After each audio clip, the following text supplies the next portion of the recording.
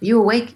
Yeah. All right, good. Because today I had to get up super early to prepare for our next guest because this is what happens when you interview incredibly cool, creative people. You think you're going to be simply writing an interview, but instead you end up going down the rabbit hole of all the cool projects that they've been involved in instead. And I knew this was going to happen with our next guest. Our guest this month is someone who has made his mark on the local and international music scene in a big way. He shows no signs of stopping. He is trumpet player, composer, arranger, and producer Reynald Colombe. Born in France, he began studying music at the age of 4 and eventually took up the trumpet at the ripe old age of 8. He studied under André Spellich, the renowned soloist of the Orchestre de Paris, which I realize I'm pronouncing that like a Spanish person, but hey, I've lived in Barcelona for 10 years now. Reynald went on to study with big names in jazz music, such as Wynton Marsalis, Clark Terry, Roy Hargrove. He spent time in New York, he spent time in Paris, he's traveled the world. He has collaborated with a long list of acclaimed artists, not only in the world of jazz, but also in the worlds of pop, world beat, and flamenco. He has racked up a ton of accolades and awards along the way, including Album of the Year by Ender Rock, Best Trumpet Player several years running by the Association of Jazz and Modern Music and Musicians of Catalonia, and his 6th album comes out on the 20th of this month. When Reynald is not recording or touring, he also teaches, he gives talleres. His philosophy as a teacher has to do with preparing his students not only creatively, but also preparing them for the world in which they are going to live if they choose to make their living as a professional musician. So, without further ado, please welcome to the Metropolitan Culture Corner, Reynald Colombe. You need to be aware that this is an industry and you need to be at the same level musically, at the same level in business. For me, the best thing you need to learn is when to say no. So you better learn the business, because if not, you're not gonna eat 3 times a day, you're not gonna have a roof, and you're gonna be cold. You need to take care of that industry, and you need to be super clear about what you want to do in your career. And that's always what I say to younger generations when I'm teaching in workshops. I'm always like, try to find like really who you are. You need to make mistakes, the way to learn. And also you need to adapt to what the industry is. Now the industry is totally different. But at the same time, trying to not touch the part of the music, which is why you're in the industry. What's up? How you doing? Welcome, and thank you for doing this interview with us. I know you started playing music when you were really young, like 4 years old. So as a really, really little kid, do you remember the first song or artist or kind of music that really made an impression on you? Actually, that's a lot of them. Or give me the list, it's your list. I'm gonna start with my father. My father is a musician too. He's a great clarinet player and saxophone player. So that was the first music I was hearing at home. We were living in Paris and my father was working at the Orchestre de Paris. So I remember seeing the great director and pianist Daniel Barenboim. So when I was around 4 or 5, my father was taking me to the rehearsal. That was also a big, big impact to see like 120 guys playing music, like boom, Mainly my father. He's really like my main influence. So you come in with like all this music from the time you were really small. But what made you decide then to pick up the trumpet, which would eventually become your instrument? That's a funny story because I started with violin, right? So I did 4 years between 4 and 8. It wasn't really my thing. It wasn't really something that I was copying. I remember one day after school, I think I was watching TV or something like that, some cartoons, and my father arrived and he arrived with a trumpet. And he said, "You want to try that?" And I tried and I make a sound. And I said, I love it. So I think that was really love at first sight. I always believe you don't choose an instrument, the instrument chooses you. And I guess like the trumpet chooses me, I just love that image of you watching cartoons and finding your love of the trumpet in that moment. So what was your first time on stage like with the trumpet? How old were you and what was that about? Wow, that's actually funny. We already moved to Spain from France and I kind of really love the tuba, right? So, a friend of my father let a Bombardino, which is a little bit smaller, but it's still big, like for 10, almost 11, something like that. My father was doing a gig, and they invited me to play the tuba. And I said like, yes. And they brought me that big, like those tubas like that with the bell here, right? Yeah. Man, it was bigger than me. So I sat, they put that, but of course I was extremely nervous, and that's a really big instrument. So I remember seeing like the tuba player was in front of me and telling me like what real thing I had to play. So that was kind of my first time going on stage. But the first gig ever I did was a year after, when I was 11. My father was playing at the jazz festival they made back in the days in Andorra. He was playing with traditional jazz, like kind of old school Louis Armstrong band. And they were playing like every day in different places. And I was playing in the band too with my father. And when we finished, the owner of the festival at that time, Tony Zorzano, said, look, the kid work as hard as you, so the kid gonna get paid too. So my first gig was at 11, like paid gigs. So that was really like the first time that I realized, okay, that's what I'm gonna do the rest of my life. That's very cool to know that festival directors like that exist or existed in the world. Yeah, like that someone who make you understand that what you do have value. And I'm always gonna be thankful, and I feel I'm blessed because all the people I had around, they really were supportive all the time. Just like, okay, the kid really want to do that, we're gonna help him to get in the right path. And then did you eventually find people of your own age and start putting together combos or something? Was it before you moved to New York, after you started playing? At 14, I was already doing gigs, mostly with my dad. At 15 or 16, I remember I went down to the Taller de Músics, which is a music school in Barcelona. It's kind of the first music school that show how to learn jazz and all that. And I went there to a jam session, and that night I met all the musicians I still know today. Guitar player called Marcelino Galan, the great Marc Aiza, the drummer from Barcelona, Guim Garcia, a lot of them. We started playing together, when you start, play little bands and all that, but we were going really deep in it, going to the studio, recording 3 or 4 tunes and trying to get the gigs, we were already really on a mission. Playing extremely bad because the level wasn't there, but the attitude was there. That was a good way because I kind of in and out went to music schools, because I didn't feel it at all, because I had everything I needed at home. So that was kind of my school experience, playing straight with the friends, making all the mistakes you can do. But that was real, that was not something in a teaching room with a teacher, an assignment. You had to get on stage and you had to play. So the mistakes were, everybody can hear them, You need real experience to really understand certain things. You can read about it, you can think about it, but having the experience makes you own body and mind and heart totally in a different place, because suddenly you got an audience, so everything changed. It is really important to hit the stage as much as you can.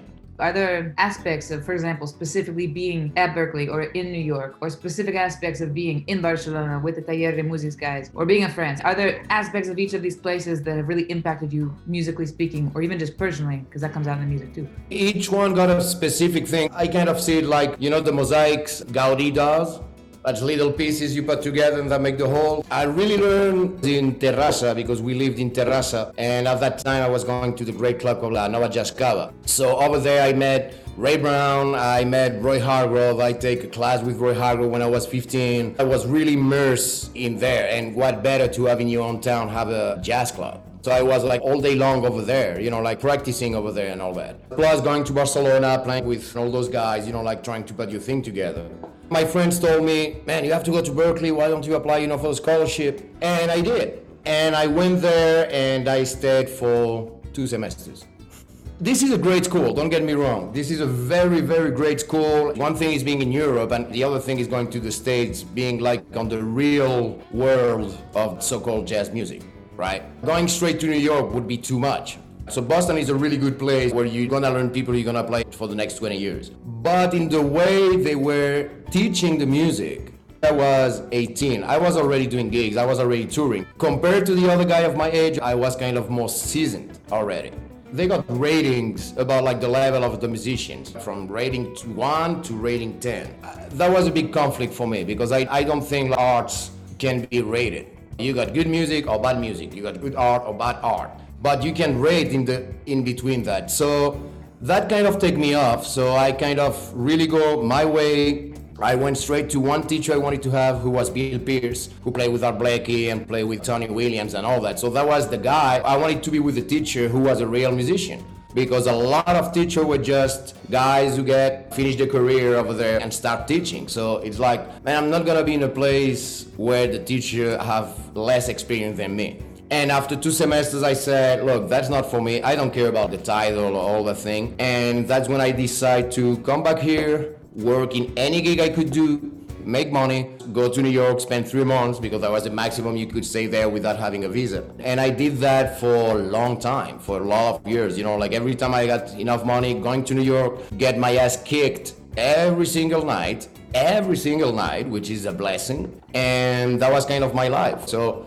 if you put all that together, that become what I am now. Do you feel like that experience of getting your ass kicked every night in New York, as you said, helped you when it comes to collaborating with all these different people? Because you work with people who are super different styles. In case our readers don't know, Greg Osby is a pop artist in London. Nicholas Payton, jazz, Vicente Amigo, flamenco legend, Manu Chao. It's like world beats ska, mestizo, nadie sabe, no? So all these different people. Were the tools you got in New York helpful? Or was this just in life as you go type and you learn? That was kind of at the same time.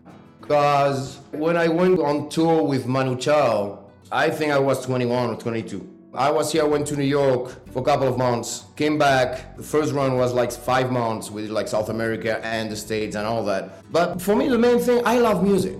And when I was young, the best advice I got from all my mentors was try to get as much experience you can in every aspect of the industry and the music. Because I understand people get in one style and really focus on it and get better at it, but I believe music is so open. And myself, I can define myself as a French guy or Spanish or Catalan, or I'm more like a world citizen in that aspect. So I always treated the way of the music like that, right?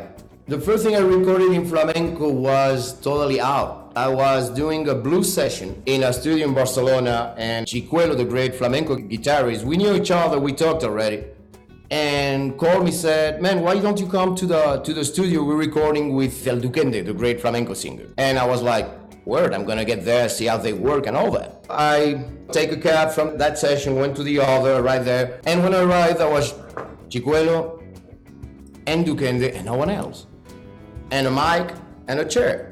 And I was like, who's recording? And they're like, you're gonna record. And I was like, what? I said, look, that's Alegría. I was like, I don't know what an Alegría is. I have no idea. And Chicuelo was like, but that's why we want you. Like just play your thing. And that's how I started with the flamenco. Because after that, Duquende called me and I learned to play that on stage. So all those experiences came kind of at the same time. So everything was building up on the same level.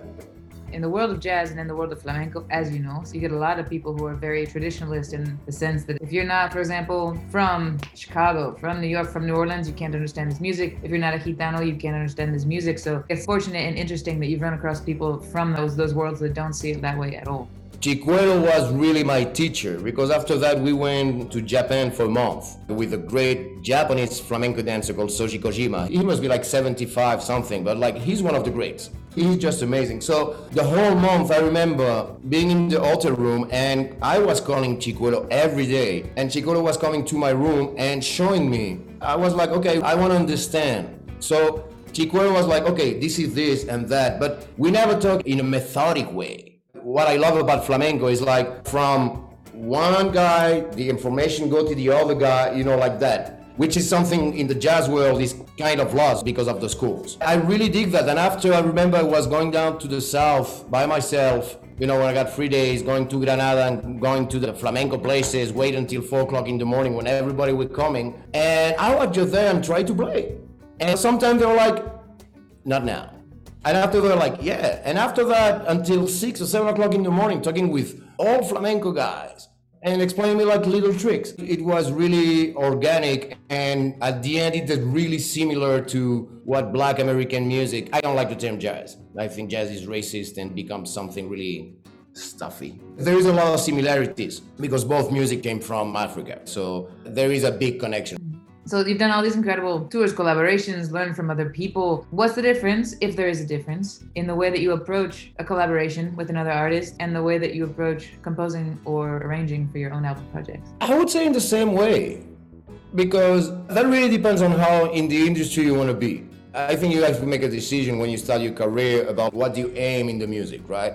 A lot of really great friends and amazing musicians who are studio musicians, right? Guys, they arrive for a project and they're like, okay, we want this like that, and they do it like that. You know, like that chameleon way to really get into what a producer or the artist wants. LA session musicians, Madrid session musicians, Barcelona, you know, like this is a big craft. But I decided earlier that my main goal was to try to have my own sound, to really work on a sound that is distinctive. So when I got a call from other artists, I think they know, like if they call me, they're gonna have rate. It's not like I'm gonna try to play like this or like that. So I think it's the same way when I do my projects. The process is kind of the same thing because I'm just trying to be as real as I can to make music that really is about the time I'm living. When I did my first 2 albums, you know, you're more young, you know, so you kind of need that security to have like everything kind of more really put together and all that.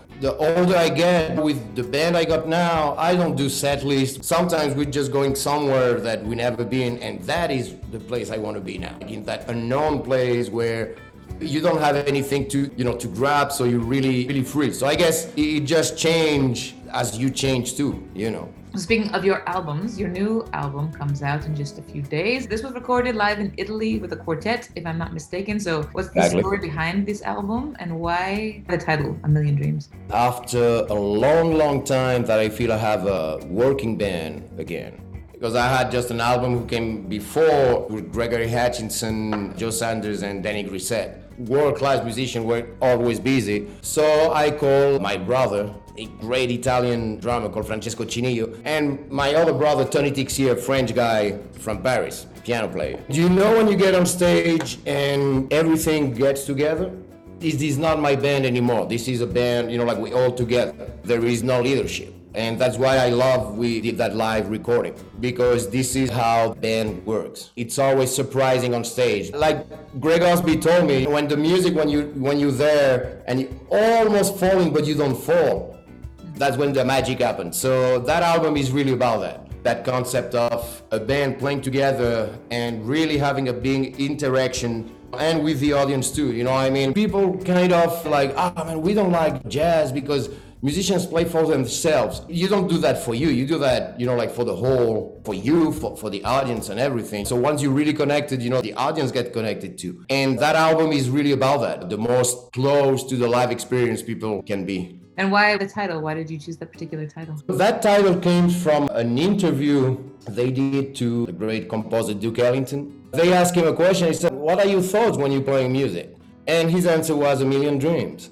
And that's really resonating me because it happens not that much. That moment when everything is connected, that you don't feel it's you making the music is just really happening and everything is aligned. You don't think about notes or anything, you're just being there. And that's the same concept, you know, like A Million Dreams, right? It's suddenly everything is aligned and you can really see the vastity of what life can be. I mean, at least that's how I felt it.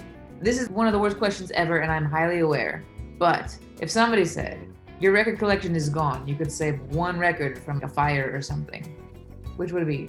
I have him. Miles Davis Plus 19 with Gil Evans. I've been hearing that album since I'm 6, 7 years old. I could sing like every part of the album, and that's with all the big orchestra. And this is kind of the sound of my life. So it could be that album, because I'm never ever gonna get tired to listen to that. I've read that you've said that you are a self-confessed obsessive of the Russian composer Alexander Scriabin. Yeah. Color symbolism. Scriabin had what is called synesthesia. I say it like a Spanish person. Synesthesia in English. What is it about his system that attracts you, or do you actually yourself have synesthesia and see color when you play? No, I don't. I don't have it. But the more I grew up, the more my inspiration comes from other than music. I'm a junkie to go to museums and watch art. I'm a big obsessed of Miro because he's a guy like Coltrane, you know, like they work on all the technique they can have, and at the end of their life, that was just like a stroke. And that stroke is so powerful. You got a lifetime behind, and it gives you so much. I see colors when I play. Certain chords, certain things. Imagine you're like something is totally black, and suddenly like those colors appear. When I play, that's what I see when I write music. So thinking about like about that color with that color, that gives you another one, like, so it's the same thing when you take a chord and another chord that could clash, but if you put them together, they put a tension that is beautiful with the color of the music, which is super connected to this guy. Is there anything else you'd like to add about your upcoming record that I haven't asked you? One thing that's really important to me, really big shout out to Logan Richardson and his label Wax Industry, who we putting that album out, and this is in collaboration with another friend of mine called Michael Janish, a genius bass player. He got his label called Whirlwind Records. Between the two, they put my album out. So in those times, having friends who are artists and got their own label, everybody collaborates between each other. It's not just a company, it's like musicians who made the company, and it worked great. So, os quiero, tíos. Without a team, you can do anything. Agreed. Well, it has been a pleasure to talk to you. I'm looking forward to listening to your album. Thanks so much for having me. I'm a big fan of yours too, so, it is great to talk to you. Always, thank you. Thank you, thank you. Metropolitan Culture Quarter Familia, you see why I love doing these interviews. I enjoy so much hearing an artist like Reynald talk about where he comes from, what he does, what he loves, what he's passionate about, what he's not willing to tolerate. Very few people get the opportunity to sit down with these incredible artists who have this really fascinating career and also fascinating perspectives on life, and get to just hear them say it, no filter. They're in their house and they take the time to share their thoughts on art, on music, on life, on business with us, with you. So be on the lookout for this man's concerts, and also be on the lookout for new works by all of the incredible people that we've taken the time to interview on the Metropolitan Culture Corner. First Monday of every month on the official Metropolitan YouTube channel and SoundCloud channel as a convenient podcast. You can also leave us a comment on the Metropolitan YouTube channel, Facebook page, Twitter feed, all that social media stuff, and let us know who you would like to see interviewed next month or the month after that, and we will do the best we can to make that happen. In the meantime, be happy, be safe, support live music, buy local, and until next time, same channel.